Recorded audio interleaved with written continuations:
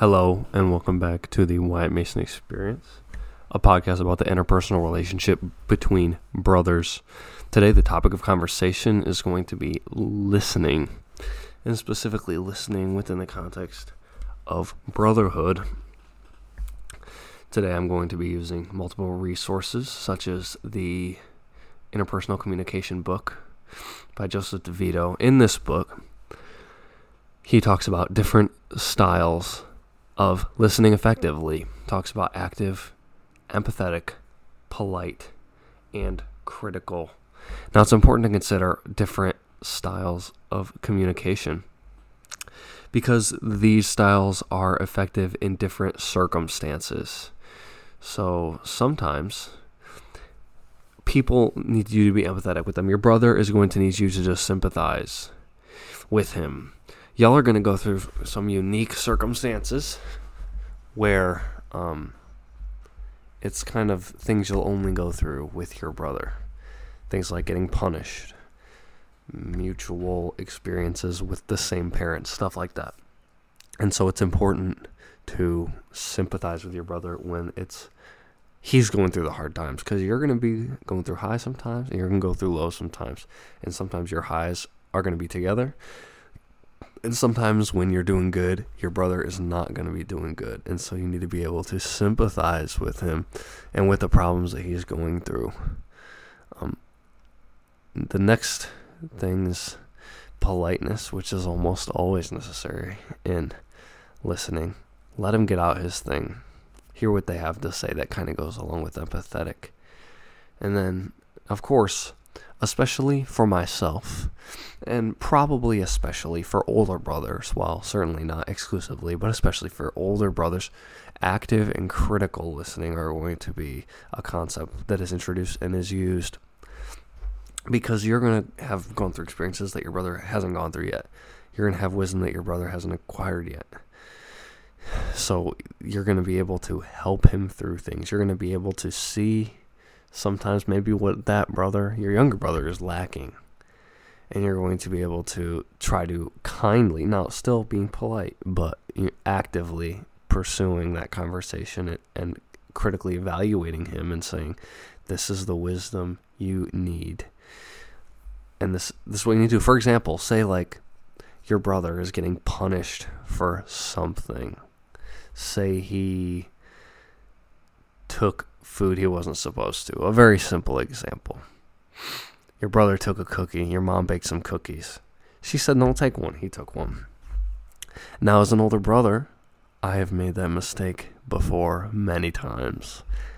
I've been a fool, and I have disobeyed my parents' direct orders, and I received the consequences, and now it is easy to be better.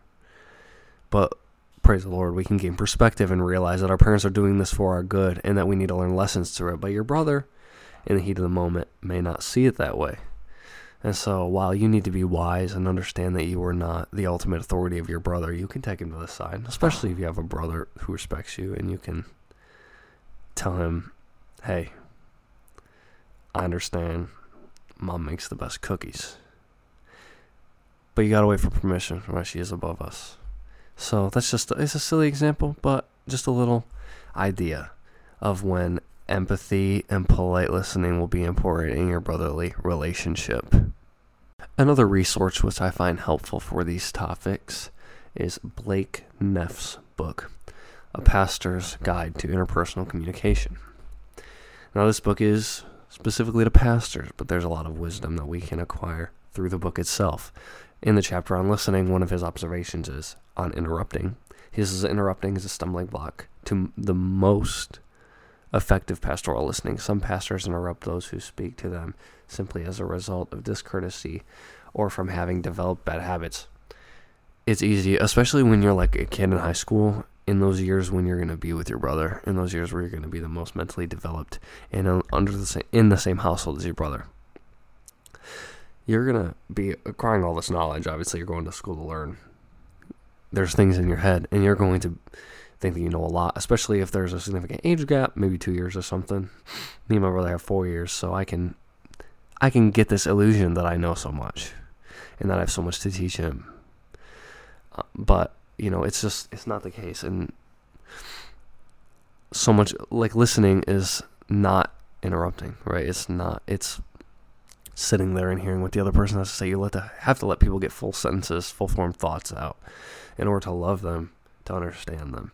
And so while you may feel so knowledgeable, and as a kid, you can feel that urge to interrupt, you have to be a better listener. In fact, in high school, I think in my circles, not only was interrupting people while they were talking, that was common in my friend groups.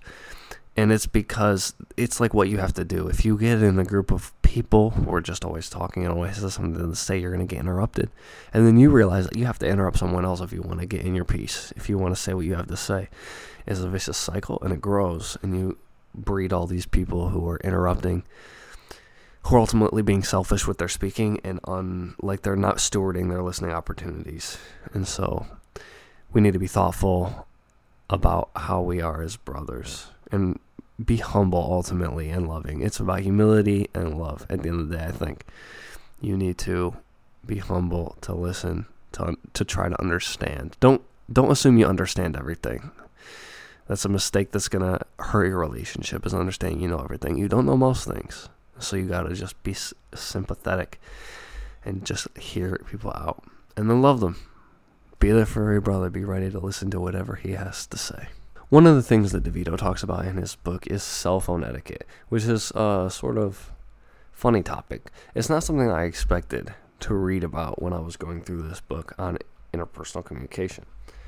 But it's something serious to think about, right? I would say I'm addicted to my cell phone to some extent. I'm on it a lot. I'm on there for many hours every single day. My battery is suffering the consequences, but regardless, I'm on my phone a lot. And DeVito goes through cell phone etiquette, he calls it, like things you need to think about with your phone.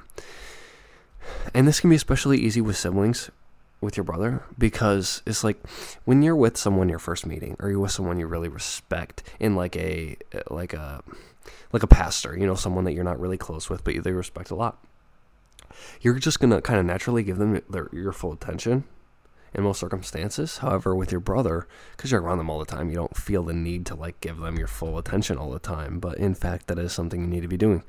And so this can be something important to think about. He says avoid using cell phones when appropriate. That one's kind of self-explanatory. Avoid texting when in a group. Obviously, that's not really the context of this one. He says silence your cell phone. You know, there's going to be sometimes when you're with your family, it's like, just don't be on your phone. Enjoy the quality time. These are the people that are closest to you, that you've been with since day one. They are your same blood. Just love them. You know, stuff like that. And just stuff like that. You know, be on your phone. It can be very discouraging when someone you're talking to is looking at your phone, looking at their phone when you're trying to talk to them. And there are contexts when it's okay, but like the majority of the time, it's like, you're not listening to me. It feels like they're not listening. Maybe they feel like they're listening, but it's like your attention is clearly looking and given to something else. And so it's just be more considerate of others. It's something I need to work on, is thinking about how I'm using my cell phone while I'm talking to other people. Well, these have been just a few of the interesting things that I could deduct from my simple readings and the thinking and learning I'm doing about interpersonal communication. At the end of the day, listening is one of the biggest aspects of your relationship with your brother. You gotta know him. You gotta love him. So listen to him. Set aside time to be with your brother, to listen to him. It's very important. I appreciate y'all coming out, listening to this podcast today.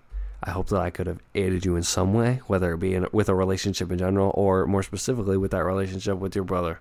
He's an important person in your life. Anyway, hope you could have a great day. Hope this has been an enjoyable podcast. I'll see y'all later. Thank you.